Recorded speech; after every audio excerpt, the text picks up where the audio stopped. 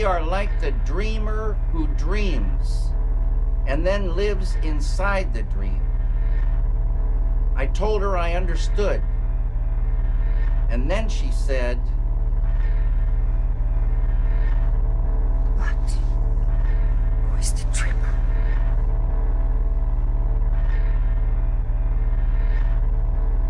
but who is the dreamer?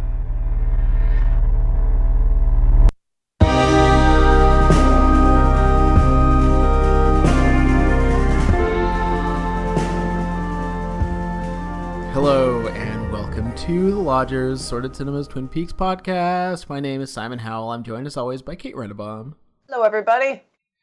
And here to join us for, she may in fact be our very last returning guest, Dr. Sara Ann Swain. Hi. Yay. Now, I feel like the last time you were here was like a different era. I know. It was like, what, 15 episodes ago or something? I mean, I was younger then. We all were. You guys, it'll be like a Cole's dream. It'll be like looking backwards 25 years ago to like dimly cast our minds back to when Sarah was on the podcast before. I'm excited to hear how Sarah's been enjoying the podcast. Been enjoying the show.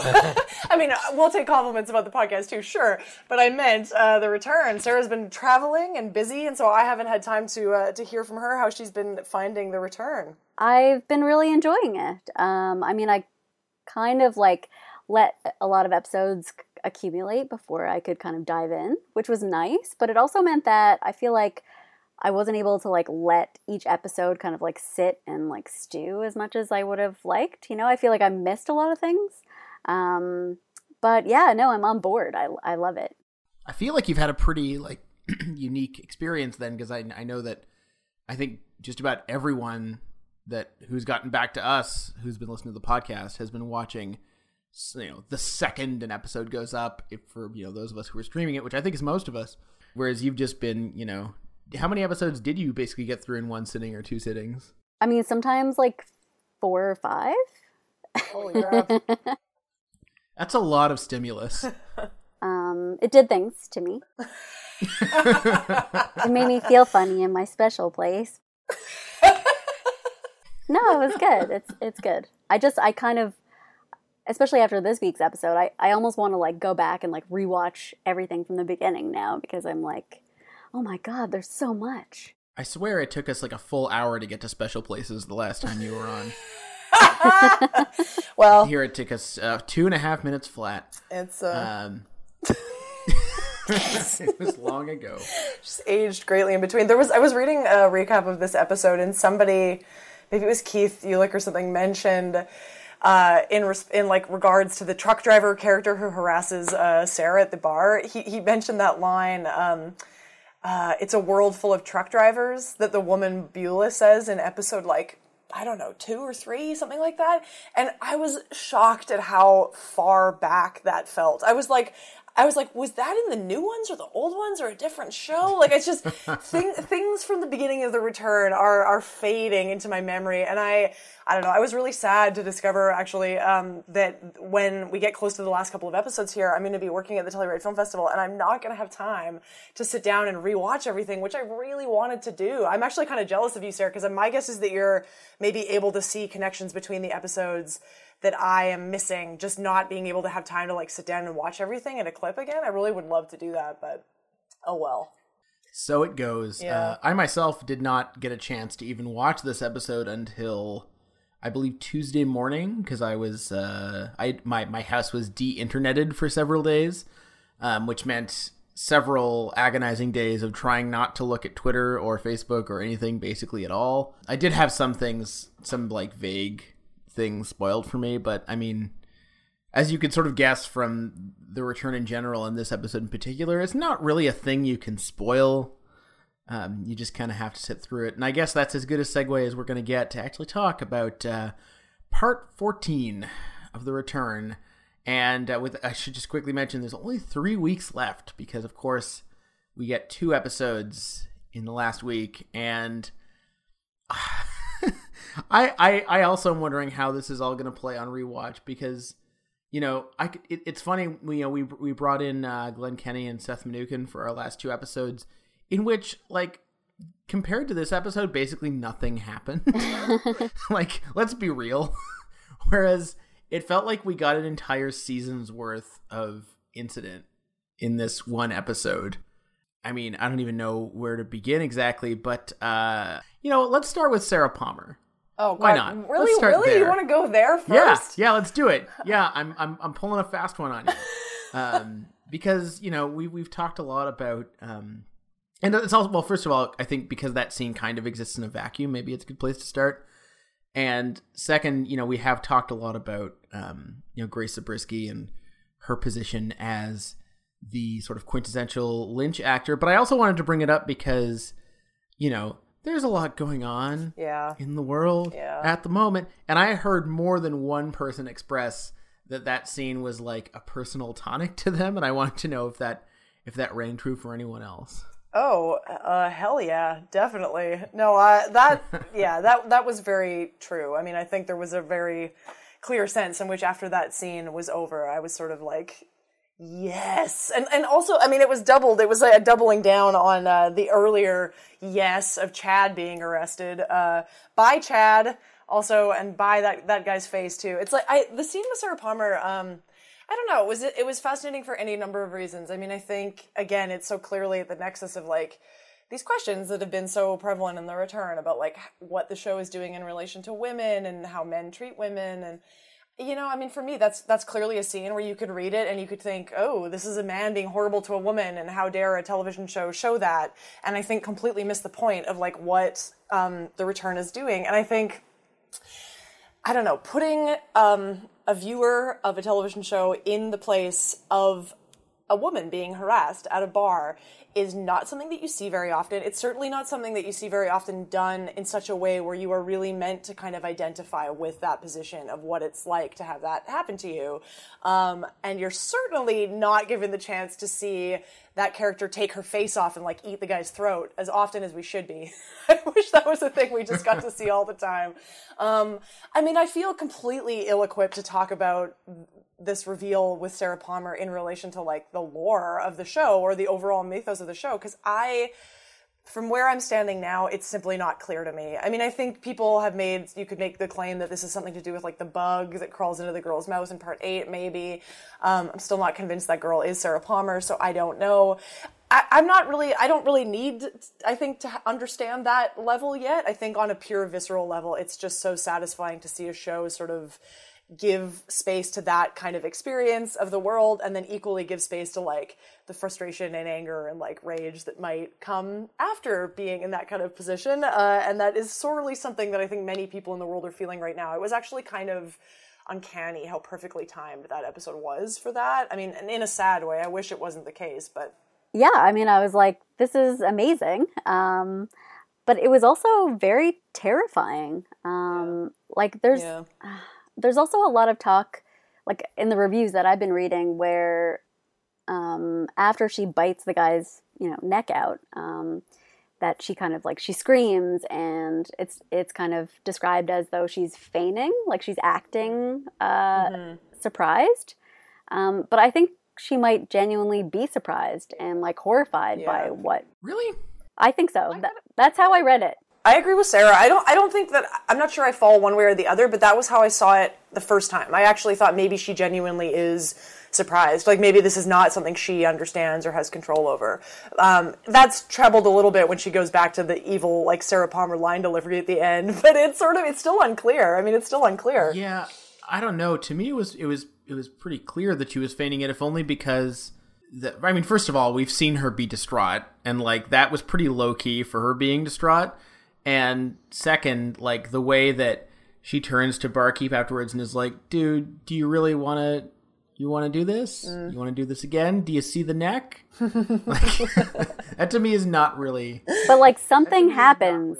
Something happens. There's a shift in her performance. Like, there's a moment where she just kind of stops and she turns to him and says, I'll eat you. In this, like, really, like, chilling voice. And I feel like that shift kind of, like, signals this, like, I don't know, like, something has been activated. And it's unclear what the relationship is between Sarah Palmer and this kind of like this darkness and this dark entity. I don't know. So I'm curious how long it's been inhabiting her, you know, like, because you're under the impression that she's kind of been, you know, what's the word? Yeah. Like sedating herself for quite some time. And like, maybe this is how she copes with it. Because another big theme, I think, of Twin Peaks in general is just like the fragility and like finitude of the human like psyche and what it's able to kind of actually entertain. And yeah, I don't know. I feel like you see the way that she's maybe not able to fully, I don't know, admit or be or acknowledge. Which would fit very well with like the sort of earlier lineage of Sarah Palmer as like a character who lived in a house with a man who was raping his daughter for many years and managed to not see that, even though it was clearly sort of something that she was aware of on some level. There's that actually. I think that's really interesting. I hadn't thought about it that way, Sarah. This idea of like the sedating is maybe a continuation of like the modes in which she maybe was sort of living or approaching the world prior to that. I think that's true. I do think it's kind of like brazen how much the show has just sort of radically changed her character, like the stakes around her character and what's going on with her. I mean, you know, like she has seemed sort of tangential at best to the return until the last few episodes, and then all of a sudden she's sort of revealed to be this entirely different player in the universe of the show than what we thought she was. It was kind of thrilling, really.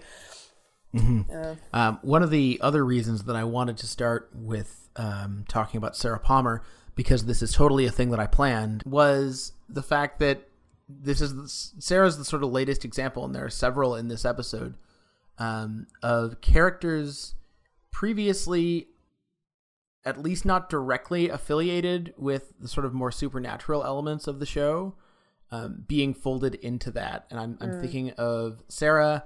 I'm also, of course, thinking of perhaps the pivotal sequence of the episode, which is Andy going to the lodge and having a sit down chat with the firemen. Of course, there's other examples in this episode, but maybe we should start there.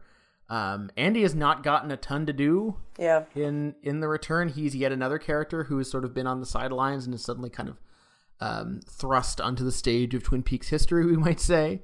I have to say, the sequence in which he sort of sits down and watches some home movies of himself and some things that have happened, and seems to sort of grow a new purpose, I think was one of probably the most affecting sequence of the episode for me.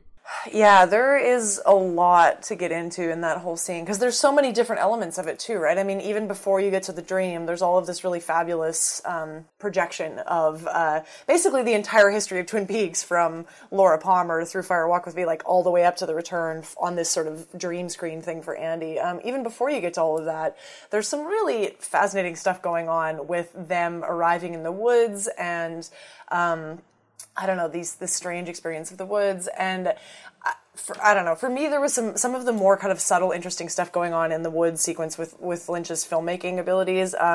When you rewatch it, you notice some very strange things. Like at one point, there is a scene where the camera like moves through the air, maybe 50 feet above the ground in a straight line through the woods.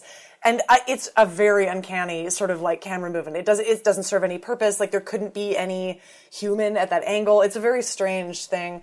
That mixed with Lynch like doing an odd digital effect where it looks like there's like frames that are being dropped out of the scenes where Andy and everybody are walking through the woods.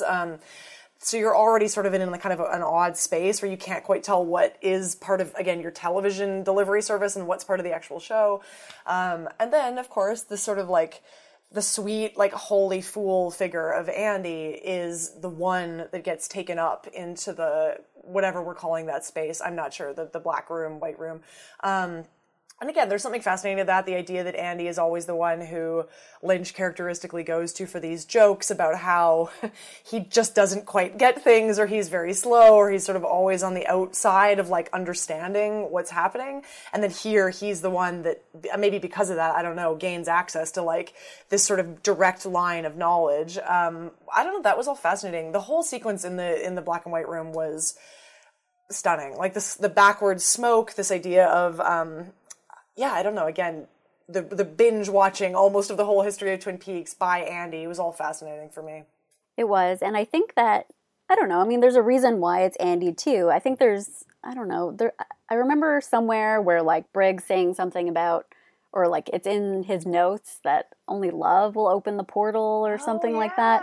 And so there is this kind of like, the way that he kind of triggers it is because he holds her hand, Nado, I guess she's called. He's the one, like everyone else is kind of like, almost like paralyzed by what they're seeing and unable to act. And it's, you know, Andy who kind of kneels down and takes her hand in this like really tender moment. And that's kind of like what, I don't know, I feel like triggers the whole thing, that he's like worthy. This is what it's about. I feel like it fits that Andy would be the one.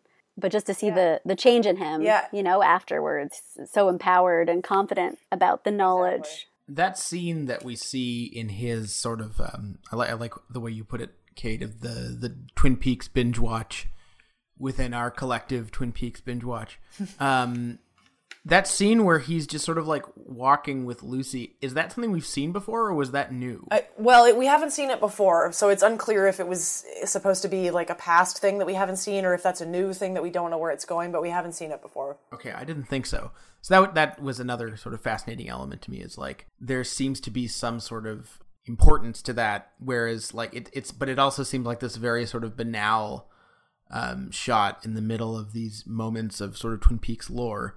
Yeah. Which is, I'm not sure what that means exactly, or if it indeed means anything. I'm also wondering about and someone can remind me on this, but is the previous time we saw this black and white space, or, you know, the lodge except in black and white, was it just in the opening moments of the season, or has there been anything else? Well, in part 8, when the fireman and Senorita Dido are sitting in that room for a long time, and then the giant walks off and to the stage space, and the Laura bubble is created, that's all takes place in that same space. I don't pretend to have any sense of what the cosmology is between these spaces, or what the significance was. I just wanted to iron that out for certain. All I know is that that black and white room geographically seems to be located on the same like pink ocean thing that Coop falls into at one point, because that they're linked. The pink oceans are connected, but again, that doesn't explain much. Yeah, I think I'm having difficulty like articulating how I feel about this episode, because more than perhaps any episode that came before, I feel like it's so dependent on what comes afterwards. There's so many new elements introduced, or at least sort of fresh takes on things we've seen before, in some cases things we saw quite a while ago, that I feel like I'm still working out how it reframes my expectations for like what this endgame is going to be, and like what we can possibly imagine sort of percolating up. And the ultimate example of that for me is the scene that I had the most misgivings about, and perhaps the scene that I have the most misgivings about of anything in The Return, which is I want to say 7 or 8 minute scene of James, who I was not expecting anything out of, to be honest, sitting down and having a chat with his coworker Freddie. He of the frankly awful Cockney accent, or Mockney accent, or whatever it is you'd like to call it. And I think my principal misgiving about that sequence, besides the fact that it just never ends, which is, you know, something I've gotten used to at this point, is the way that Freddie describes his ordeal with the glove, and the way that he describes like meeting the fireman and getting these hyper specific instructions about what to do with it and what it all means. Although obviously he doesn't know the exact nature of his destiny. I've seen other people guess that his destiny is to have an arm wrestling match with Evil Coop, which if that's actually true, okay. I don't know. A lot about that scene just felt off, and to me, in a way that other things in The Return haven't. And I don't know. There's something about that performance, that character, and the mythology that's being built in there that just really rubs me the wrong way. I have many thoughts about that scene, and they've led me to sort of feel the opposite, I think, of you, Simon. But it took me a while to get there. I wasn't sure about that scene at first, but I actually wanted to hear how Sarah reacted to that scene before I launch into my thing. How did you find it, Sarah? I mean, I can see where you're going, Simon, because it is very much like on the nose. It's but I like the spirit of it, the idea that it's like a tall tale, you know? Like Bobby was kind of talking about how his father would tell him, they would tell each other tall tales. And this is a tall tale. Like that is exactly what it is, keeping in the spirit of like, you know, as a folkloric tradition. Whether or not it's real or not, I mean... I think I will like it as a tall tale if we never see that character again. My guess is that, like, I don't know, maybe he'll have some role to play. Knowing Lynch and Frost, it will not be that this random character, like, sails in and lands a single punch that, like, solves all the problems in Twin Peaks. You know what I mean? Which is, like, how his storytelling would lead you to want to believe that things could be that simple, right? I mean, the kind of story that he tells is like, it's a superhero narrative. It's this idea that it's like an origin story about a superhero waking up and being given a power and then having the power to solve, like, some situation basically through violence, which is so antithetical to like what Twin Peaks as a whole is about. And my guess is that that's maybe sort of what you were picking up on, Simon, that you found quite unsettling about it. I think Olivier said something similar. And yeah, the idea that Twin Peaks would sort of nominate a hero to function in that way is just not how this whole show has ever been, right? The heroes in Twin Peaks don't solve things through violence. They solve things through... And that it's going to be some guy from London town. Oh. The accent thing was a little weird. I mean, I'm sure listeners have already figured out some of this backstory, but the kid who plays that character was sort of best known, I guess, as like a YouTube star for a video where he does like the English language in 67 different accents or something, and Lynch picked him out of that. So this is presumably Lynch like literally just having fun with accents or something. It's a bit unclear. But were any of the accents good? I don't know. I haven't seen the video.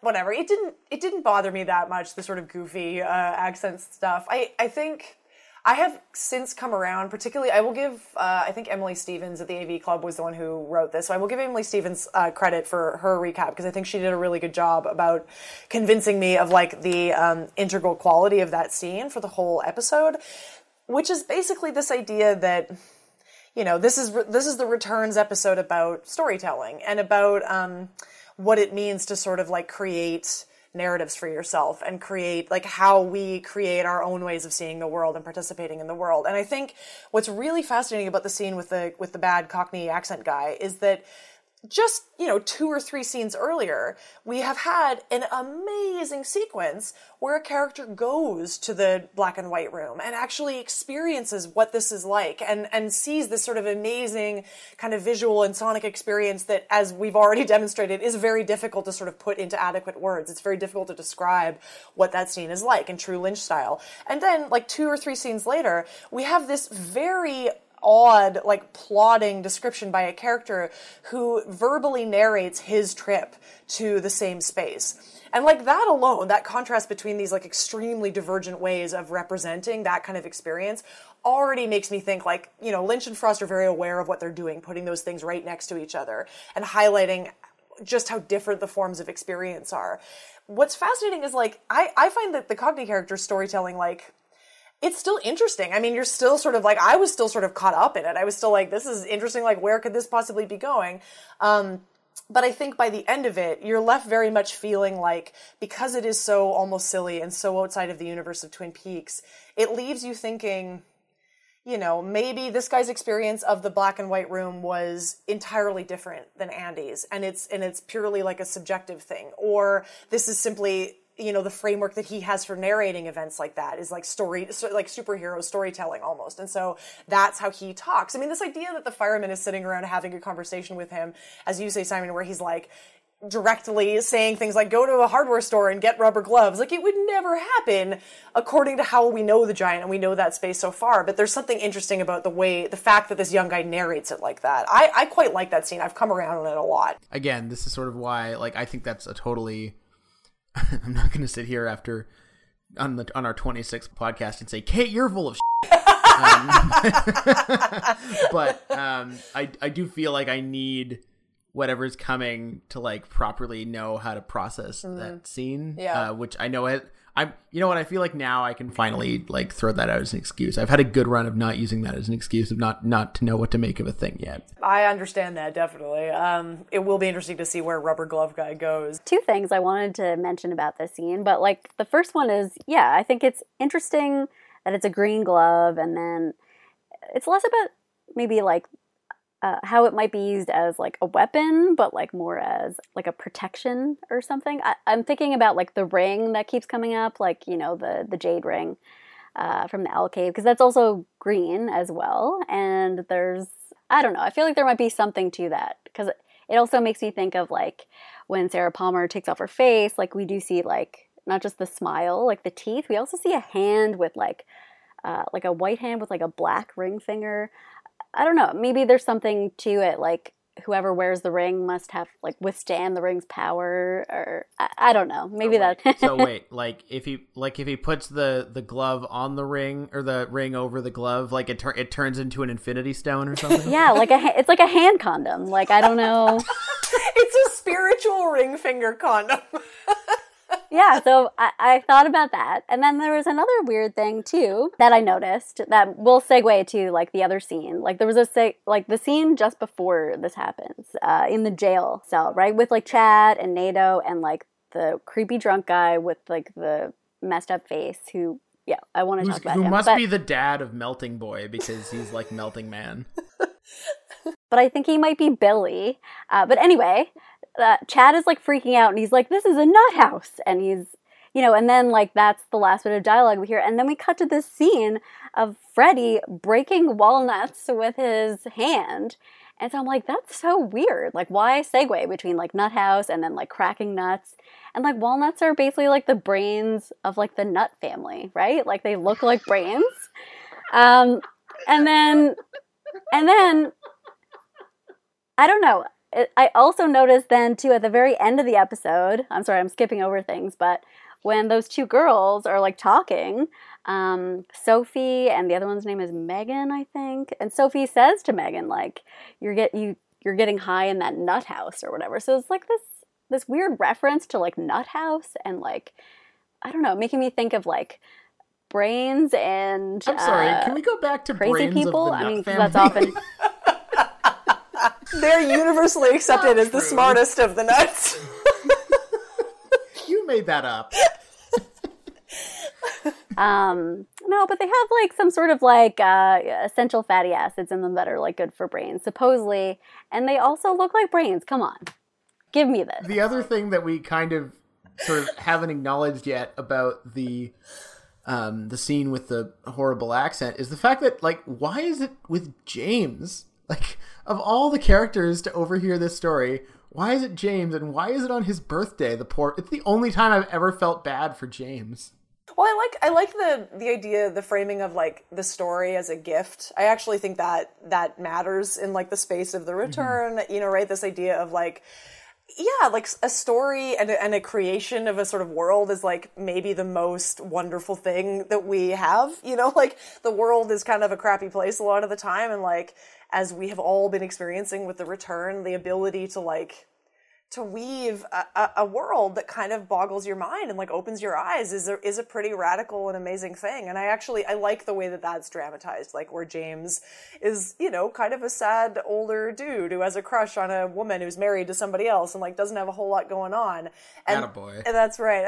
But then at the end of his story, like at the end of this kid's story, James is like, that was a great story. You know, it's like he's kind of completely forgotten all that stuff for like 5 minutes. I mean, I actually really love that. Can I just say that I'm so glad that the return has given us what we truly wanted, which is yet another story where James gets involved with a married woman.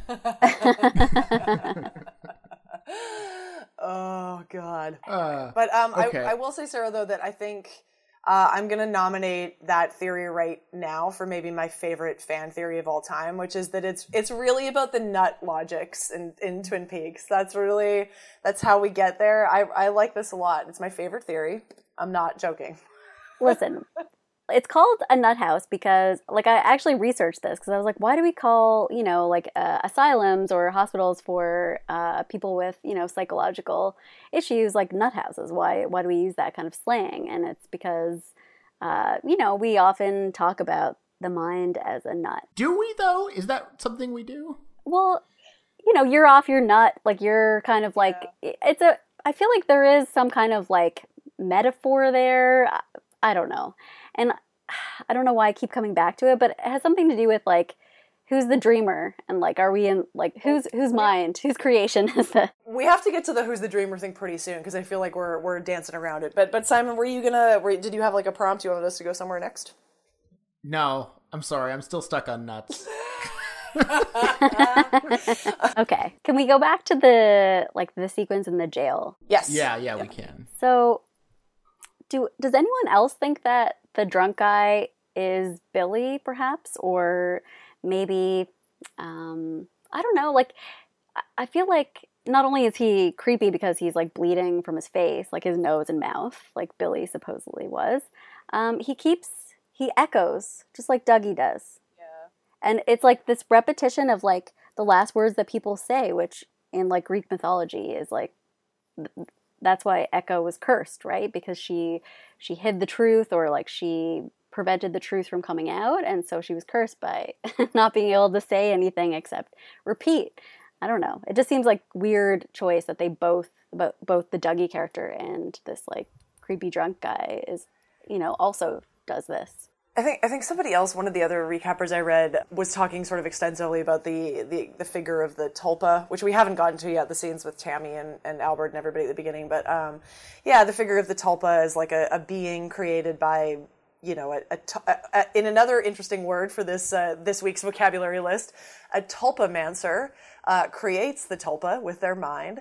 But anyway, this idea that the guy in the jail, it does seem conspicuously like he has a lot of the characteristics of somebody like Dougie, with the original Dougie, the Dougie that's now gone, the Dougie that disappeared, being probably the most likely figure for who actually has been a tulpa in this new narrative, right? I mean, Dougie seems to have been created by Evil Coop explicitly. And like, that Dougie character seemed to be doing okay, but there is something interesting, this idea that the drunk guy in the jail, like, seems to be kind of breaking down or like falling apart. I mean, it's very difficult to tell what is going on with his face. I mean, that you can just imagine Lynch sort of gleefully, like, participating in putting this weirdo makeup on the guy, where it's very difficult to tell if it's like a disease or if he's been punched or like what is going on, and the puking. And anyway, so yes, he does seem like almost just this sort of like meaty body that's just echoing things and isn't really a kind of person, which, I mean, so maybe there's like a Billy double and that's who that is. I'm not sure both readings work together. It's like I'm not as inclined to believe that he is Billy if there's this sort of like strange echoing thing, although who knows, maybe Billy is another created figure. I don't know. In which case, I mean, here's what I find so interesting about this episode is that, like, even though a lot happens, like, there's so much like every scene basically is packed with incident. Yeah. As we sort of discussed, I think a week or two ago, I'm not sure which episode it was, it doesn't answer anything. It's just more questions. Like, are they tulpas? Is there more than one of them now? Who is the tulpamancer? Yeah. Now I'm asking questions that contain words I didn't even know existed 3 minutes ago. Like, it's not getting any simpler. Yeah, we should change this question from who is the dreamer to who is the tulpamancer. And two is a tulpa. I mean, maybe everyone's a tulpa, I mean, in the space of the show, it's like, I don't know, what's the relationship between reality and representation? And like, wait, are you saying like this is going to end in some sort of like Saint Elsewhere type situation and everyone's going to be like Twin Peaks is going to be in a snow globe? And... I think somebody, maybe that same person writing about the tulpas, I actually thought like there was a lot of speculation about, again, who might be a tulpa. And I thought the only one that I read that I actually found quite like evocative was the idea that Maddie in the original series almost functions as a Tulpa in the sense of like people wanted Laura to come back. You know, maybe her mother, like this idea that she was such a kind of desired image that it materializes this figure that's basically a double of Laura. And I was like, that's a really fascinating, kind of interesting point. It is kind of interesting that like Madeline has never been referenced basically, like besides at like maybe a couple episodes after she died. Yeah, that's true. Hey? And she hasn't been referenced at all in the return that I can think of. She does not get like angels and golden ball births the way that Laura does. Yeah, that's true. Yeah, it's interesting. No, that makes total sense, right? Because the Tulpa like serves a purpose. Kind of, it's like whether it's like therapeutic in the case of Maddie, maybe, or like it has a purpose, and then when it no longer serves that purpose, it ceases to exist. So Heather Graham, basically. Yeah, totally.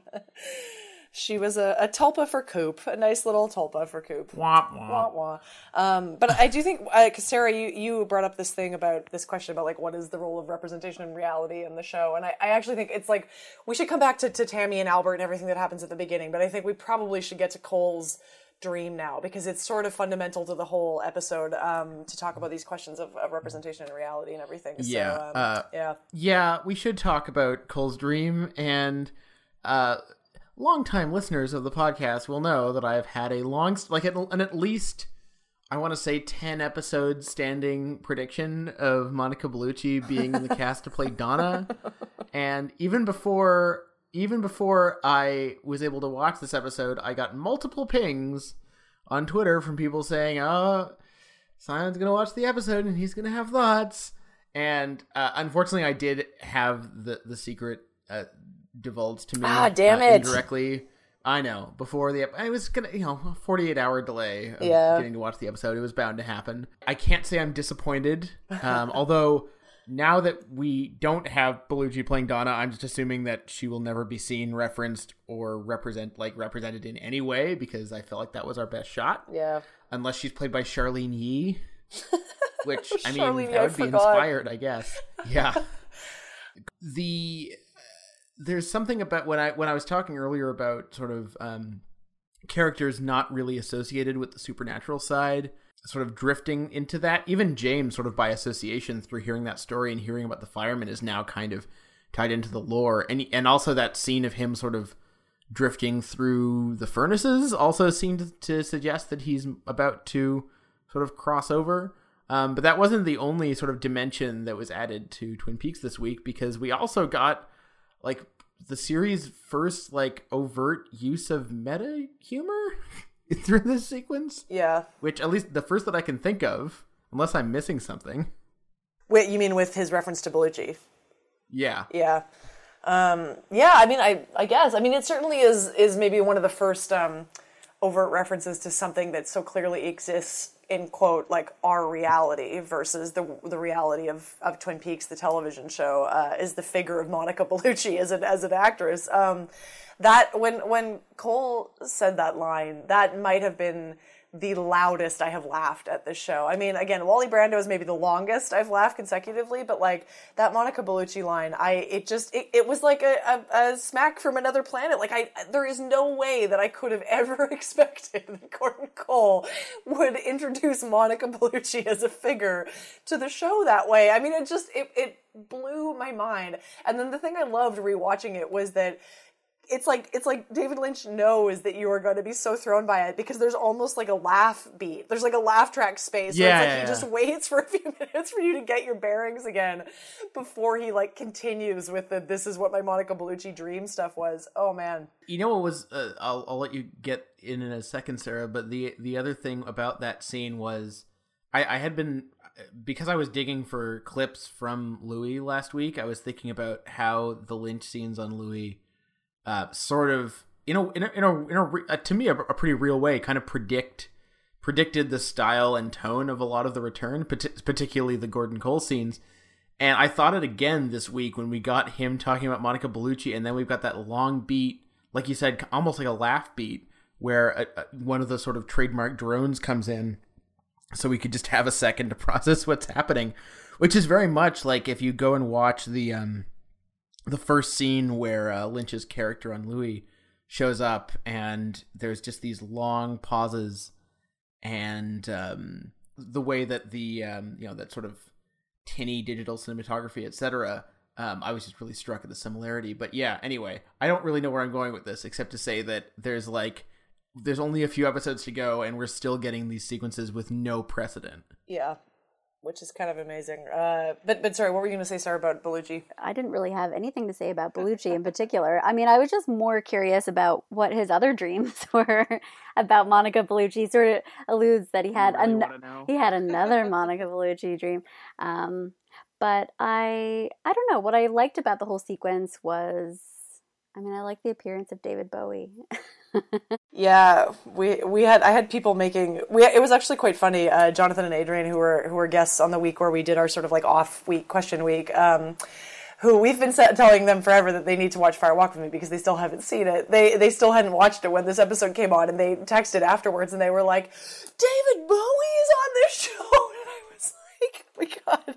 We were like, you have to go watch Fire Walk with Me. But it was interesting to think about it, because I bet there are definitely people watching The Return who did not watch Fire Walk with Me. And I imagine that there was a level of kind of surprise at Bowie's arrival that was very different for them or something. I don't know. What I do really like about that, just in general, is the way that there's a kind of sense in Cole's dream that, I don't know, like it lines up so nicely with the rest of the series, and especially The Return, because there's so many characters that are missing or are dead, and then there are a lot of actors who are dead that aren't able to return. And the way that they're kind of treated, I just love it. I love this gesture that even after you die, you are still present somehow, and that your traces remain, and they still have this kind of ability to like affect the world in some way, and have almost like a life of their own, an ability to kind of leave a mark, or like kind of bring a certain, like a heft, or like a plenitude or a solidity of like being to the world. I feel like there's going to be a whole sort of new genre of film studies in the coming years about representations of dead movie stars. And like, cause there's been all this talk of, licensing the likenesses of actors in order to create digital recreations of them that could theoretically star in new films. We just had, I didn't see it, but in Rogue One, we had the sort of, what I heard was quite ghoulish appearances by Peter Cushing, as well as the sort of digitally de-aged Carrie Fisher and things like that.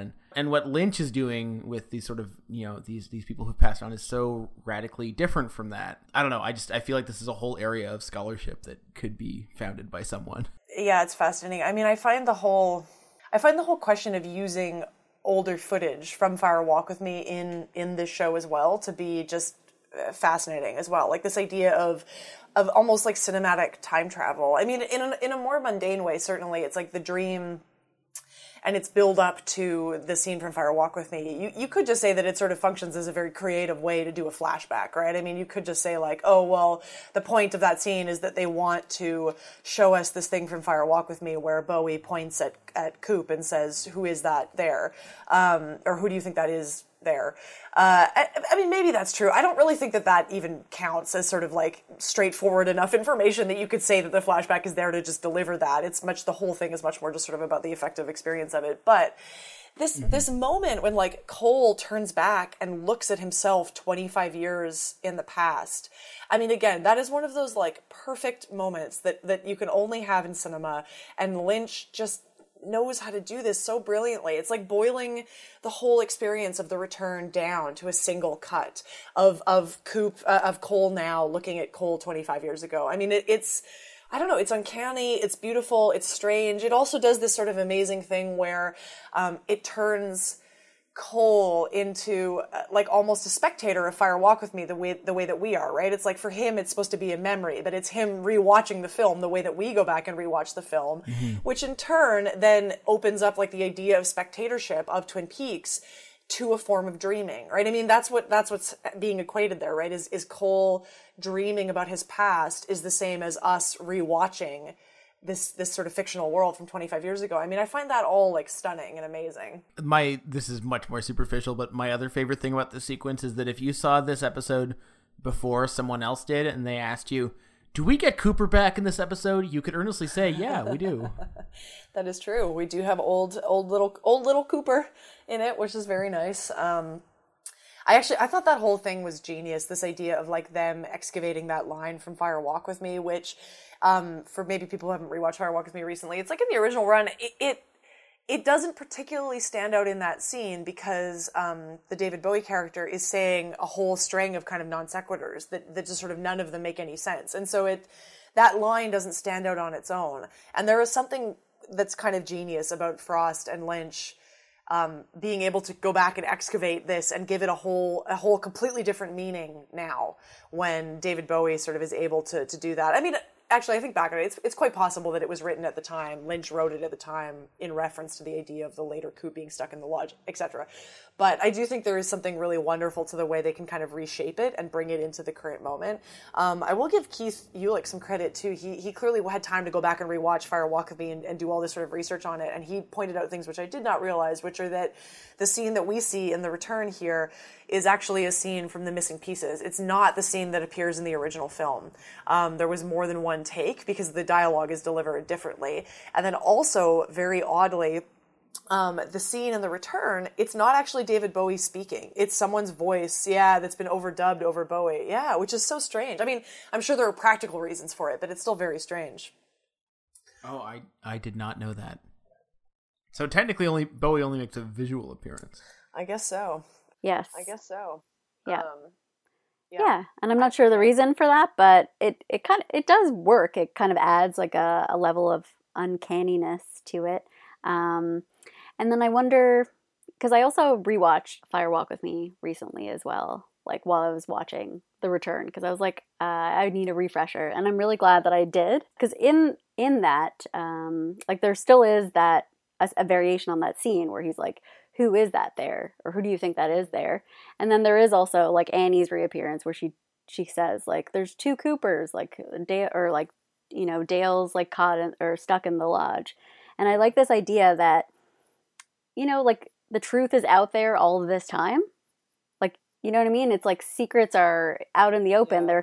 They're in the form itself. It's just, you have to be ready to be able to see them or be like receptive to them. And so, to go back to like Cole's dream, it's like, he had, there were clues, there were hints there that this might be the case all of this time.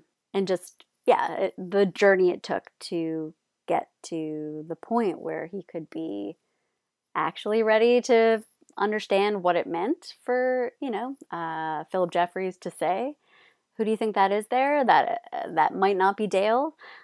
That there might be different Dales? Or was Philip Jeffries coming from, like now, like the return time now, when he came into the office then? I don't know. There's like a weird Mobius strip of like time happening, and it's unclear. My nut hurts.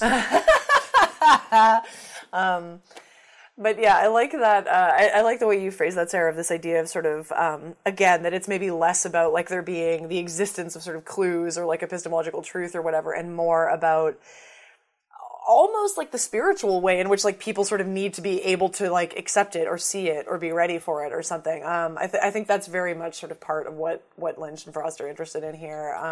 And it brings us to maybe the other major part of Cole's dream, which we haven't talked about yet, which is the quote from, and I'm sure I'm going to pronounce this wrong, the Upanishads? Upanishads, there you go.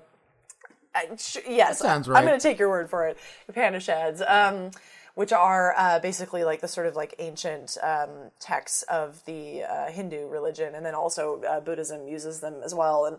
And anyway, so this is the line that Bellucci quotes in part, where she says, "This is the we're like the dreamer who dreams and then lives inside the dream." And there's like an extra textual reference here as well, which is that Lynch used to read the longer version of that quotation before screenings of Inland Empire.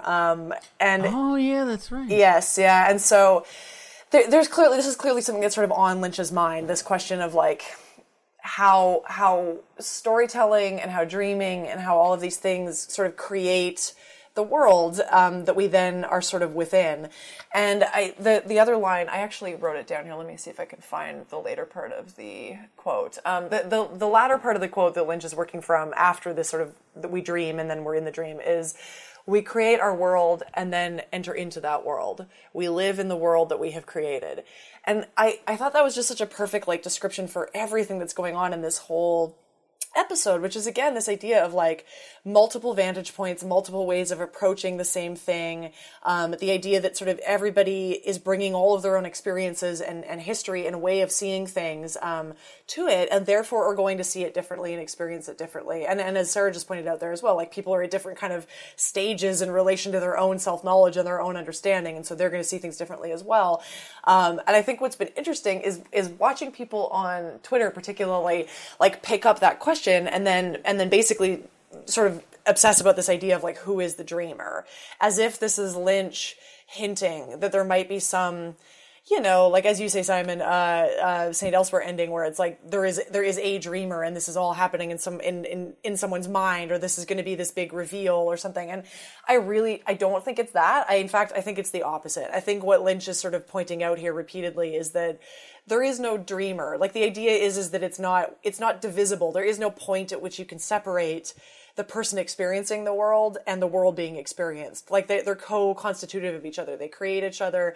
We're all sort of part of the world. The world's part of us. We're creating it as it is creating us. I mean, I think this is like one of the things that's so wonderful about Lynch. I mean, I think people can find that frustrating when they approach what Lynch is doing with the assumption that the subjective view must always be opposed to the objective view, as if there is some clear overview of like the world and the truth out there that we just can't get at because we're stuck in our subjective viewpoint. I don't think that's what Lynch is interested in at all. I think Lynch is like just interested in the idea that subjective viewpoints are like, is all that there is, and they're ever proliferating. And it doesn't mean that we're lacking something. It means it's how we experience the world. That's just what it is. Anyway, that's my like philosophical meandering for now, but I loved it. The real Twin Peaks was the friends we made along the way. You're joking, but that's totally how I feel about it. But, you know, I mean, people often get upset if they're like, oh, it was all a dream, or like it was all someone's dream. But I think that's kind of like to underestimate dreams. Like the way that Lynch approaches dreams, it's almost as though they're just a different way of articulating experience. You know, like they're still part of reality. They're still part of the world. And there's a kind of like equivalence, like of existence between dreams and realities. It's not something that's like overlaid onto reality, but that has like equal weight and equal measure. And I don't know. I really like this idea of like, what dreams articulate is not, you know, some sort of truth. It's just a different way of like articulating the experience of the world. Like that it cannot be articulated in reality itself because, you know, the structures we've created make it impossible. So we go to dreams to actually articulate these things. And so that's why they're wonderful spaces to kind of explore and like find uses for them, like, or ways of like interpreting them for better understanding. Yeah. So since we've not entirely deliberately on my part in terms of design, been working our way backwards through the episode, I wanted to maybe sort of think about wrapping up as we talk about and I give total credit to like Twitter people and other people who figured this out like 13 episodes ago, but to the revelation that Diane and Janie E are in fact step siblings. Is that right? Half siblings. Yeah. I always forget the difference between those. Anyway, and I mean, so like congratulations to the people who figured that out based solely on the letter E. But also, I mean, how like it's a funny scene just in the way that Laura Dern plays her animosity towards Janie E, who we know to just be like this very like bubbly sort of like overtly pleasant sort of presence most of the time, unless of course you're trying to mess with her money or husband. And just the major takeaway from that has to be, and yet another reason that I'm just waiting with bated breath for the next episode is like I cannot. They had better not. They can make me wait for anything they want. They can make me wait for Cooper to wake up, even if it never happens. but they cannot make me wait more than like 15 minutes for the Laura Dern Naomi Watts scene next week. They cannot. They are not allowed. I love the part where she's like, yeah, we're estranged. I hate her.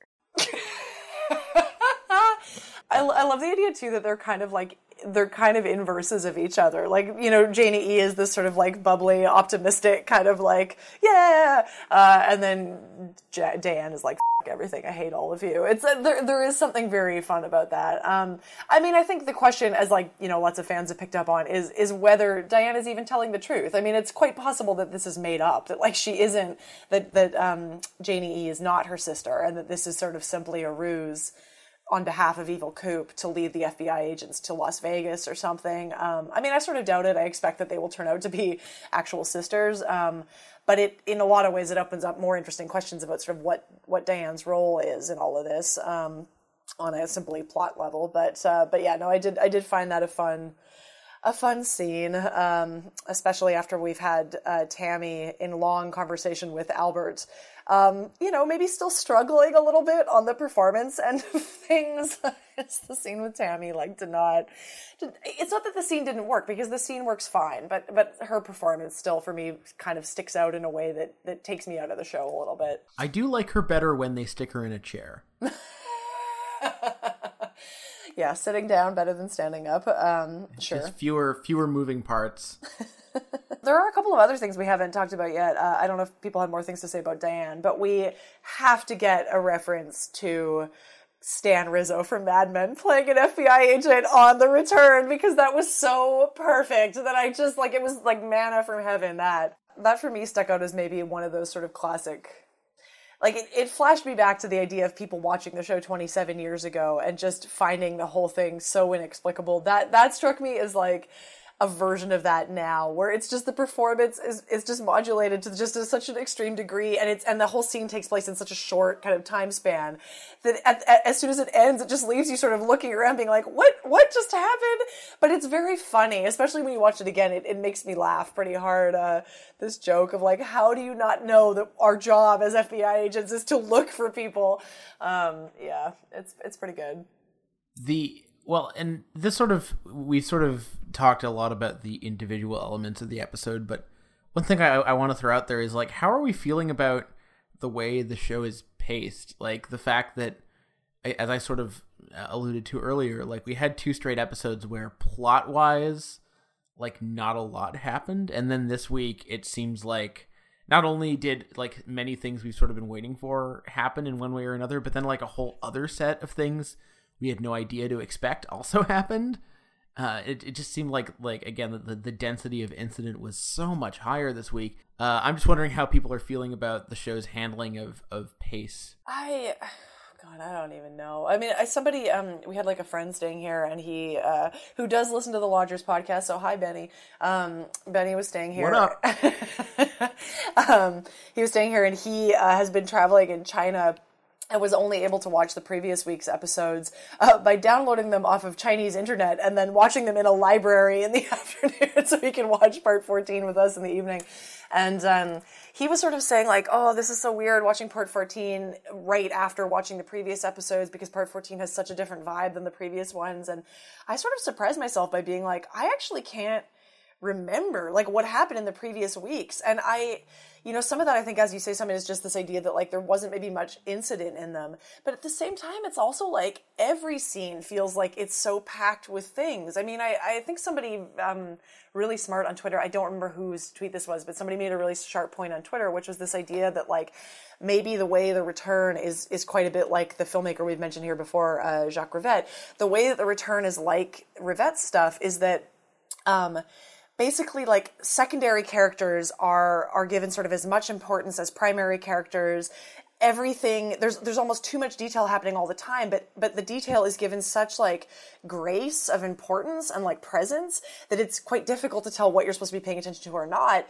But it also means it's, like, everything is important, so it's hard to say, like, for me, I'm not finding the pacing to be so noticeably different from episode to episode because I'm so engrossed by all of it. So even when we have an episode like this where there's a lot of sort of more narrative development, it doesn't actually feel that different to me in a lot of ways. I don't know. Maybe that's not a very like good critical answer, but it's how I've been feeling. I don't know. Yeah, I feel that way too. I mean, I also, because I just rewatched Fire Walk with Me recently, like I couldn't help but like think about when you were asking about the pacing, Simon, about like there's like a scene between Donna and Laura, and there's like they're like lying down, they're talking about like falling in space, like, you know, whether or not it's going to be you're going to slow down after a while or go faster and faster. And Laura's like, oh, you're just going to get faster. It's just going to go faster. And so I feel like, I don't know, like it's a nice way to kind of like frame it. You know, it's getting faster and faster towards the end. That's just like how things fall. I just took a moment to try to see if I could figure out who made that quote about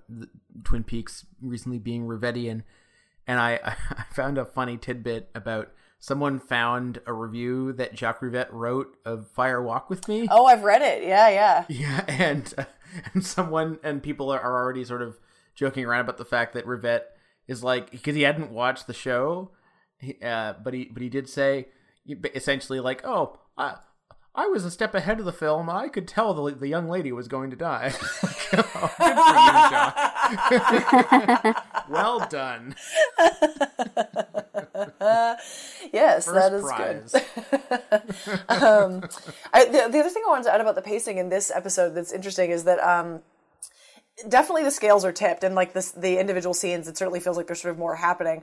But, you know, it's worth pointing out that there are also definite like kind of jokes in here from Lynch about things like where we have the scene where Andy goes to the black and white room and we get so much sort of information, right? Like there's all this development, things seem to be happening, things are moving. And then we cut to the scene with the weird drunk guy in the jail with Chad and Nato, and it's a very long sequence that, you know, on the surface of it, its entire purpose is basically just to, like, irritate the audience. Like, it's a very difficult scene to just get through physically. It's like the you know, like noises, that like the screeching like and the weird, almost, like the whole thing. It's just, that's very much, again, like of a piece with Lynch's overall move, which is like, we might take 2 steps forward, but then we're going to take a couple of steps where if we're not going backward, we're at least like walking in place for a bit, and you're really going to feel like something. I don't know, that I found interesting. And the window washing scene, right? Like, it's an interesting kind of like, yeah, it's just like very dissonant, like irritating kind of sound, and it's like, why is that in there? But it also kind of illustrates, I think there was one of the podcasts, like one of the episodes, you guys talked about technology. I think, Kate, you brought it up. Lynch's kind of relationship to technology and the way that he has this kind of fascination with it, the way that it can be used, or the way it distorts. I don't know. I think, yeah, this might be a good way to think about technology as like an amplifying force, or the way that it accentuates or makes stronger sensory experience, which can be a good thing in some regards, but it can also be too much because the human sensorium is like so limited. It also felt like, in a much more superficial sense, it felt like yet another sort of portend of Cole maybe not being long for this world, but I keep saying that, and yet, you know, I feel like maybe he'll be the only one left alive. Maybe that's what it means. maybe he's the dreamer. Maybe he's the dreamer. That's very true. Well, and also the last scene we haven't talked about here is we haven't talked about the women at the roadhouse at the end. Yeah, we sort of touched on it. We did a little bit, but I did want to point out as well, though, because when I was watching that scene, I was like, that woman looks familiar. Where do I know her from? Was she in Inland Empire? And I completely had not put together that she was in Inland Empire, but she is also Lynch's wife, the friend interrogating the girl in a way that doesn't seem quite on the up and up. Like the friend's interrogation seems a little suspicious or something. But yeah, I don't know. I thought that scene was quite interesting. The roadhouse scenes, it's interesting that they are becoming sort of more attached to the universe. They're sort of less out in the universe, more sort of part of what is actually happening here. Was interesting. Well, it's not that they've become more part of the universe, is that we're sort of understanding they're more part of the universe, right? Like, I'm assuming that if we go back and rewatch the earlier scenes of people just talking at the roadhouse, that we'll probably start to forge more connections. Maybe with stuff that's happening. I mean, that's just a theory. I haven't gone back to watch them, but I still think the rash girl is still out floating around in the universe somewhere. I'm not sure. Poor Sky Ferreira. Oh yeah, I know. And Sky Ferreira actually was really inspired by Twin Peaks, and one of her songs is like quotes Twin Peaks. Like it's the lyrics, yeah. Nighttime, my time. It's like yeah, she took it from like Fire Walk with Me. Yeah, anyway. I think that's from Fire Walk with Me. Interesting. No, I really love Sky Ferreira as a character. I feel like we should just give a shout out here too, because I feel like people were talking about it on Twitter a lot. Like, how are people feeling about this Roadhouse performance? Because I feel like that got a lot of chatter, the like final performance here. How did people find that? By Lissy, right? Like, Yeah. Wild West. I thought it was fine. Yeah. I mean, I didn't have any special feelings about it. The Roadhouse performances are starting to blend together to me, and not only because there's been like repeat performers. Yeah, it's true. I didn't mind it, but I will say it did feel a bit jarring after the sort of the whole like kind of emotional landscape of the episode to go into this sort of like up-tempo like pop song. Also, the lip syncing was not great on her performance, which is weird because normally that's been fine, and it did read as quite weird. Like it stood out in a strange way. But anyway, sorry, Sarah, what were you gonna say? No, yeah, I was just gonna mention the same thing. That yeah, just the tonal shift. You know, like the music just seemed kind of like it didn't really fit with what had just gone before. All right, and then I have one last little tidbit, and then I am ready to wrap up. All I wanted to say, because I forgot to mention it, we were talking about Monica Bellucci earlier, was just as part of another reference to this idea, like this question of whether Lynch is sort of aware of what he's doing in relation to like representations of women or something. There is something so genius about the idea that he says to the people around him, I had another Monica Bellucci dream last night. And like, you know, after you get past laughing at its weird oddity, you could imagine that like that's supposed to be something you're almost supposed to cringe at. And I think you get looks from Albert and Tammy being like, ew, like, you know, old man and his like Monica Bellucci dream, like, and you're supposed to know exactly what that means. This idea that like she's a very beautiful woman, and so like she would only appear in the show as this sort of object for lust. But no, in total genius, like Lynch reversal, her role in the show is to be this like philosophical, like mind opener, purveyor of like the true ultimate spiritual knowledge. I thought that was genius. I loved that. So anyway, that's my last little tidbit for this week. Right. And it also makes sense that if there was going to be a true oracle spirit of cosmic knowledge or whatever, that it would be a pretty lady. I guess that's true. But yeah, I suppose. I don't know though. They haven't historically been pretty ladies on Twin Peaks, but anyway, we should be thinking about wrapping up, but I did want to mention very quickly, if you do enjoy the show, and you'll be sad to see us go and all that stuff, because you will listen, we're gonna be gone. We're not gonna keep doing this after the show is over. All right, there will be podcasts that do that, and they will be available to you, and you can go and listen to them every week. But when this is over, the podcast is over, all right? So you have to get used to the idea of decoupling. Maybe we might do one wrap up episode or something, but we're certainly not going to go forever. Yeah, no, we might have some bonus stuff, but we're not gonna. It's not going to be like there are still, you know, Lost and Buffy and X-Files podcasts and stuff like that. And like, no, this isn't going to be one of those. Okay, when we're done, we're goddamn done. So just be ready for that. But if you have been enjoying the podcast, do rate, review the show on iTunes. It really helps with visibility, and